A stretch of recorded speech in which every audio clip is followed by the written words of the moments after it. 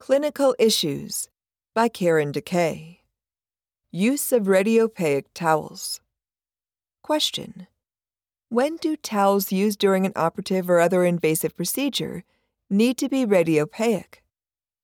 Answer: the AORN, Guideline for Prevention of Retained Surgical Items, states that if towels are to be used in the surgical cavity, they should have radiopaic markers and be easily distinguishable from towels that are not radiopaic.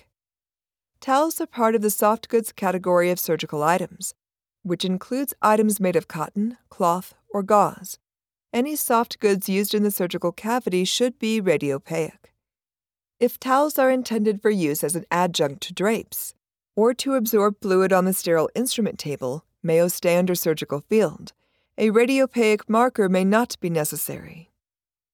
Because there may be certain surgical procedures that require radiopaic towels and have a greater likelihood for towel retention, an interdisciplinary team of key stakeholders, for example, perioperative nurse leaders, perioperative nurses, surgeons, surgical technologists, should convene to evaluate the risk for towel retention and determine the key steps for prevention.